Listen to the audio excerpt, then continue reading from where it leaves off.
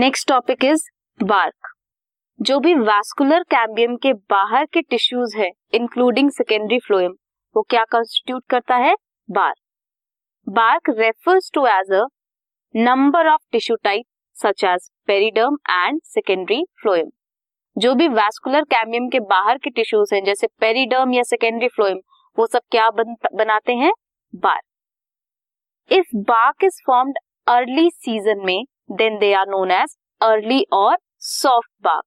If they are formed in the end of the season, then they are late or hard bark. Phelogen जो है, phelogen layer that cuts off closely arranged parenchymatous cells. Phelogen के आसपास जो भी parenchymatous cells हैं, उन्हें वो cut करेगा. And on the outer side instead of cork cells. बाहर वाली साइड में कट करेगा इंस्टेड ऑफ कॉर्क सेल्स को छोड़ के. ये जो पेरेन्काइमेटस सेल्स है ये रप्चर कर देंगे किसे? एपिडर्मल लेयर को, जो आउटर लेयर है. क्या बनाएगा? लेंस शेप ओपनिंग्स, जिसे बोलते हैं लेंटिसेल्स.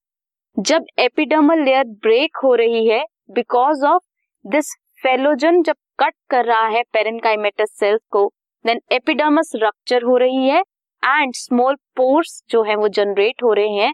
उन पोरस स्ट्रक्चर्स को कहेंगे लेंटिसेल्स. ये जो लेंटिसेल्स हैं they permit the exchange of gases. Gaseous exchange कहाँ कराएंगे ये? Between the outer atmosphere and internal tissues of the stem. They occur in most woody trees. As you can see in the diagrams, phelloderm है, phelloderm and then is cork cambium. Phellogen cut करती है cork and phelloderm को. Cork के बाद जो भी layer है like complementary cells, broken epidermis. Epidermis क्या होगा? रप्चर होगा, ब्रेक होगा एंड क्या फॉर्म करेगा? Lenticels are formed. ये जो लेंटिसेल्स हैं, पोर्स हैं, यहाँ से गैसियस एक्सचेंज होगी internal to the tissues or to the atmosphere.